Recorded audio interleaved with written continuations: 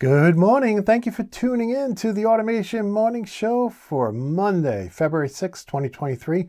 My name is Sean Tierney, and let's dive right into what's new in industrial automation by starting with a new article from ISA. And this article was actually submitted by a company I hadn't heard about before, Anaheim Automation, and it's about the 5 or 6 things you should consider when choosing an HMI. Now, I thought some of these things on the list were really good. I didn't think some of the things on the list were that good. So let's go through it, and then I'd love to hear what you think. Do I have it right? Do I have it wrong? But the first item on their list, environment, you need to know, look, is it NEMA 4, NEMA 4X? Does it need to be explosion proof? Is it ATEX rated? What kind of environment is this going to be going in? Is it a food? Does it need to be food grade? Other things you got to consider too is temperature, right? What's the temperature going to be, right? Is it going to be in direct sunlight? So those are all important. For most application though, it's like NEMA 4 and it's in a plant, right? But you do have the food installations where I know there's a lot of things that are very particular about food and being in a food grade installation. So that can be important. And then there's a lot of explosion proof out there too, right? So those are some of the things you got to consider. I do agree with them on that. Then ease of use is number 2. Now, before you use an HMI, it's hard to know if it's going to be easy to use. In fact, when you use one product a lot, like I've used a lot of a particular HMI, when I go and try other HMIs, it can be a little struggle for me because I'm so set in my ways using that one HMI. So ease of use, that's a tough one. I know if you've used a lot of them and then you have a choice between a brand, then you can pick the one that you find easy to use. But if you've never used the options that are being provided to you, it's going to be hard to tell if it's easy to use without really hours and hours of use, right? Next one, communications. That's very important because while all HMIs today seem to support Ethernet and Ethernet-based protocols, not all of them support every protocol. So while some do, not all of them do. And a lot of the modern HMIs have gotten rid of the legacy communication ports, which I think is a shame. I do know vendors like Siemens and Mitsubishi, their HMIs, like the ones up on the shelf there, do have other ports besides Ethernet, so that's good. But so that's very important. Life expectancy. I don't know about life expectancy. I really don't know. Like if you were to ask all the potential HMI vendors for their MTBFs numbers, number 1, would they give them to you? Number 2, does that really tell you much, right? Because it's hard, how those numbers are calculated aren't the same between all vendors. And when people change production practices, that can affect the MTBF, the mean time between failure. So I don't know if, the MTBF from the last 10 batches is really a good indicator of how the most recent batch is going to be made. At least in my experience, product quality can vary, especially as we go through, reshoring and offshoring and, changes in management and price cutting and adding features. So that's a tough one. That's a tough one to quantify. So life expectancy, and then I won't go through all the others, but in any case, I'd love to get your thoughts on this. How close do you think they came to, identifying all 5 or 6 topics that you would consider when evaluating an HMI? Next up, we have an article from WWT. This is about 4 telecommunication trends to keep an eye on in 2023. At first, I didn't think this would be an article to bring to you, but after reading it, I thought there was some good stuff in here. Now, the first one is ChatGPT. Now, I have not played with this. I have only heard rumors and stuff secondhand from this. But in my understanding of this technology, is this going to give us better chatbots? Over the weekend, I used some non-automation chatbots to get support for different things, and they were horrible. I felt like I was back in the 90s. They were basically looking for me to type whatever I typed in. They searched it for words they had in their database, and then they told me, hey, try this. Well, that's not what I wanted. So if designers can put more intelligence, can design systems more intelligently to give us better chatbots that really can parse what we're typing in. I don't want to say understand, but parse what we're typing in better and direct us closer to what we need, then that's all great. And I hope we see that. I really do. AI-based and network optimization. Now, when I think of AI, I automatically think other people are thinking Skynet, right? And we don't want that. But if we're talking about AI, like the way Elon Musk presented it, about how the they teach their cars how to drive themselves, then yes, that's a good thing. It's really coming up with great, complicated, refined truth tables is one way to look at it for their software. So it knows in this situation that that is a bike that's crossing the road, and so you need to stop, or is that a bike mounted to the back of a camper that is traveling with the camper and you don't have to stop, right? So this is the kind of truth tables, just very, very deep and depth training or truth tables so that the software makes the right decisions. And this would be great in cybersecurity, right? So right now, cybersecurity can be kind of like a pass-fail type of situation, which is great, right? So trust no one. I like zero trust policy. Only let through the data you want. But when it comes to troubleshooting, wouldn't it be great to have some more intelligence? I know a lot of companies have worked on this. I know a lot of companies, they automatically, all the alarms from their devices go to their HMIs. And so we are pretty far down the road on this. And I'd love to see that get even better, especially with our network switches. I'd love to get more of that intelligence automatically. Hey, not only do we have an error, not only did something turn off, but more information about that, right? Like more intelligent information about that so we can make better decisions. 5G and ESG. Now, ESG, right? Whenever I hear that, I get a little triggered because I'm thinking virtual signaling, right? Because most of the ESG initiatives I've seen have been all about virtual signaling and not about substance, right? So as human beings, I think we all can agree that pollution is bad, waste is bad, discrimination is bad, right? And that everybody should have an equal opportunity to succeed, right? So, so I think we all agree on that. So if we can use things like new technologies to bring broadband to wireless and do that by reducing the power consumption over what we did with 4G and 3G, that would be awesome. And it would really change the world as much as putting a little camera on a cell phone has changed the world, right? That said, it has to be done safely. We don't want to rush too much into new technologies before they are tested. We're seeing a trend of people jumping on the latest thing without fully testing it. And the consequences are always dire. So I do think could be a very big positive, but I also think that we have to do it in a very conscious way. And then networking as a platform, I won't go through all of this, but if you think these type of topics are something you would like to read about, check out this article. They also had another article WWT did about the middle mile of networks, right? And just to summarize, I think this is a great thing to talk about because today you probably have a really good control over your internal network. I hope you do. And I hope your vendor, your cloud-based solution provider or vendor, has really good firm control over their internal network. But what about that network you're using between your two sites, right? Are you using the public global internet, which anybody can get on and anybody can hack? Or are you going to find a service provider to kind of fill that, to give you a tunnel between the beginning and the end and actually use their physical networks to get from point A to point B? Kind of like the old lease line mentality, but this time going across the internet. So I just thought this was very interesting. I would like to see more of that. You are not vulnerable to attacks from the entire world if you're not using a tunnel that touches the entire world. So that's kind of what I took out of it. Of course, all the links to this article and all of them are over at automate.news. So if you have a different thought, you can read this article and see if you agree with them or agree with me. And of course, you can comment on every morning's post over at theautomationblog.com. With that, we had a great article here over at Electromate, and this was about kind of an introductory guide to brakes and clutches. I thought it was really good. I've not seen a lot of applications for them, but I know in some industries they're a necessary must, especially with if you have a high inertial load that needs to be stopped quickly. And so it's down right now, but hopefully they'll have it back up soon because it was a really good article. Then we have this article over at DigiKey. Now, I thought, they have these great articles that really jump into electronics. So if you want to know more than just sourcing and syncing, if you really want to get into it, because I have an electronics degree and background, so I always gravitate towards these.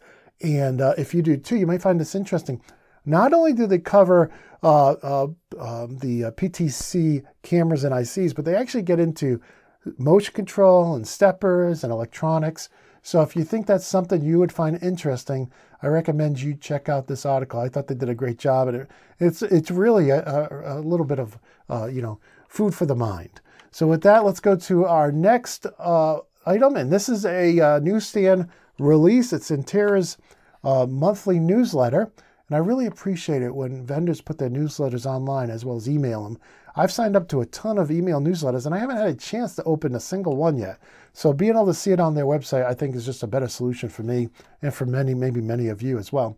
But in any case, they're focusing on vision for robotics. And of course, they're promoting their switches in those situations. And of course, they have a featured product. They have some different case studies and flyers for you to look at in this month's newsletter.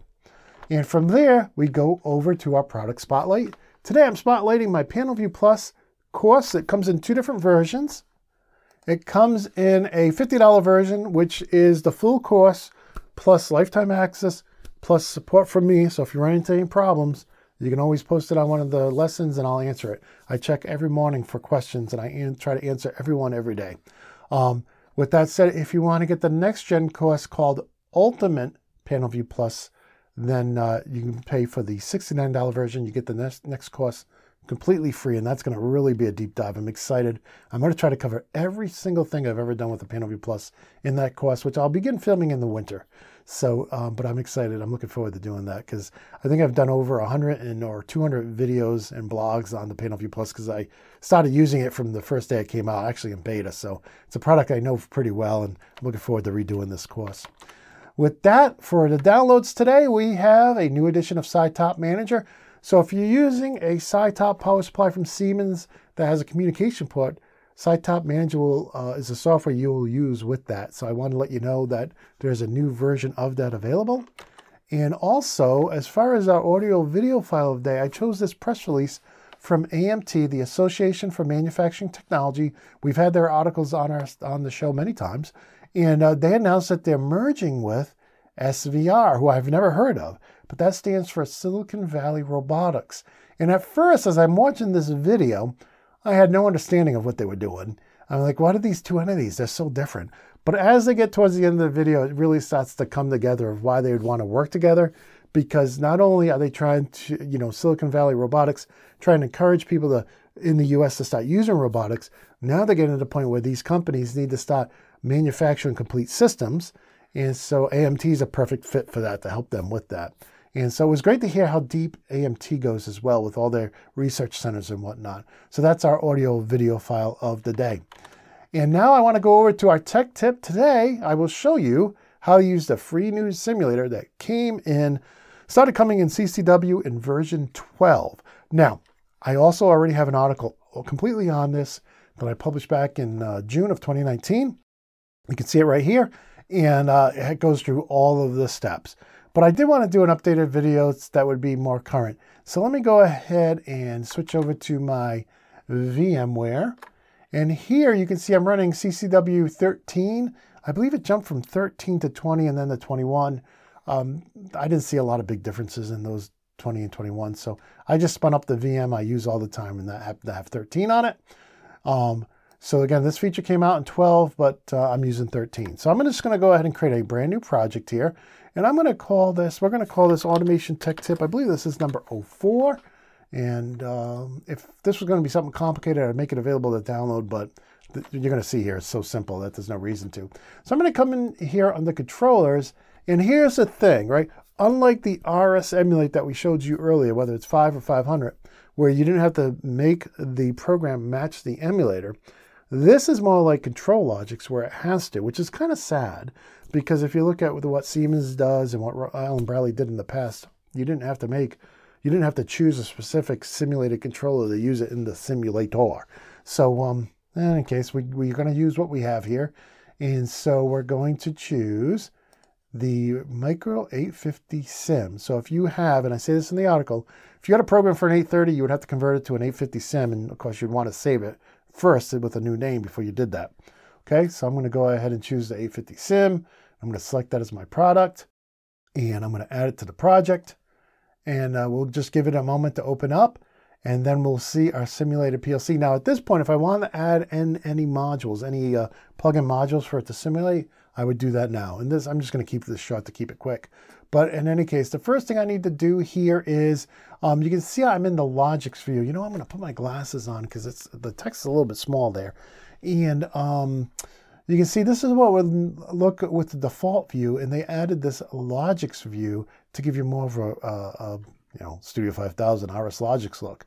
So in any case, I want to show you something cool here. So if we go to the default view, I'm going to do it the way I teach it in my course. That's the standard way. I'm just going to add a new ladder diagram program. It comes in as program run. I'm going to leave that. And I like to create my variables before I create my code, but you can do it either way if you want. I call this PB1. Let's just create one variable there. Instead, I'm going to go back to my program. And you can see here I have a what they call a direct contact. They also say examine if closed. So that's something new, right? If you're used to using Iris Logix, you will know examine if closed, XIC. So I'll put that there. And then it's going to say variable selector. And I could create my a new variable here, but I'll just choose PB1 for now. Okay, and then I'm going to choose a coil, which is also, they call it a direct coil output energizer, OTE. So I'll put it in here. And now I'm going to create a new one. I'm just going to call it PL1 for Pilot Light 1. And that's what I'll select. And these are the local variables. Okay, so down here, or you could think of them as program scoped variables. Okay, so here I go. I got my very simple program. Let me see if I can, I thought there was a way to zoom in. Yes, control scroll wheel. Okay, now if I go up here, that's how it will look if it was a Micro 800 program in the default view. But if you go to the Logix theme, you'll see, we'll go back over there. Now we see task, main task, program 1, local variable. So this side doesn't look too much different. Okay, but you can see here, things look a little bit different, especially the coil or output. All right, so with that done, how do we simulate it? Well, let me go ahead and build it first to make sure there's no errors. So we'll give it a second. This is like verify all or verify project in Iris Logix. You can see here 1 succeeded, 0 failed, so that's good. So now the next thing I'm going to do is I'm going to go to Tools, and I'm going to go to Simulator. And this is where the simulator will come up, and I'll power the simulator on. This is kind of almost like Iris Logix Emulate. And this is where I get the notice. Because I'm using the free version, the standard version of CCW, it's only going to run for 10 minutes. So you're going to keep that in mind. If you're going to simulate things, this is usually good enough for, like, if you're taking my course and you just need to practice some Logix, you can turn it off and turn it back on and restart it and then get another 10 minutes. But, if you're going to be simulating something, at work for your business, then you'll probably want to purchase the developer edition to get around that. So with that done, now what I can do is I can download, okay? And we've already showed you how to set up Iris Links. I have Iris Links Classic set up, and I already have the Ethernet IP driver set up. I have all the PLCs in the office shut off because the heat's on full blast. We don't want to trip the breaker. That's one of the things we got to change this spring is get a bigger feeder here. But in any case, I'm going to choose the only thing that shows up, is that's my simulated PLC. So with that, I'm going to click on OK, and we'll just give it a minute. And it's going to say, hey, do you want to overwrite the program that's already in there? Oh, yes, I do want to download over it. I was doing a test program earlier this morning. And then it'll finally come back and say, hey, you want to go into the run mode? And of course, I'm going to say, yes, I want to go back into the run mode and run the project. And it gives me the warning, the 10-minute warning again. And in mere moments, we should be able to see this. Now, I'm online, right? I'm going to try to toggle this bit, Control T, just like in Studio 5000, right? And this comes on, okay? If I toggle the input off, it goes off. And so that's great. Now with the inputs, unlike the emulator, with the inputs, it won't let you just toggle them on because it's simulating scanning the I/O. So the I/O for the inputs are getting updated, I don't know, every 10 milliseconds or whatever.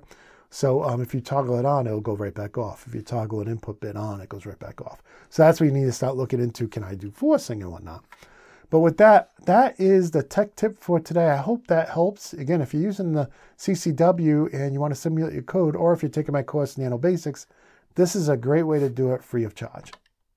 And with that, let's go back to our next topic here for the daily show. And this is the Community Corner. So if today is your birthday, I want to wish you a very happy birthday, or maybe your birthday was over the weekend. I want to wish you a very happy birthday. I hope you have a great day or had a great day. And I just want to celebrate your birthday with you this morning. And now, if you are connected with me and have your birthday in your profile, you will show up on my birthday celebration list at LinkedIn. And I want to wish you, all my connections, a very happy birthday. And that includes Eduardo, Adam, Joseph, Benjamin, Christopher, Drazen, Marissa, Kevin, Michael, Shahid, Brent, David, Alberto, Jose, Sudip, John, Shubadip, Pratik, Jonathan, Dan, Yosef, Michael, Jago, Darira, Mike, Muhammad, Travis, Puescu, Colby, Everton, Dorival, Javine, and Rahish. So, I want to wish you all a very happy birthday, and I apologize. I know I did not do a good job in some of those names, but I still want to wish you a very happy birthday.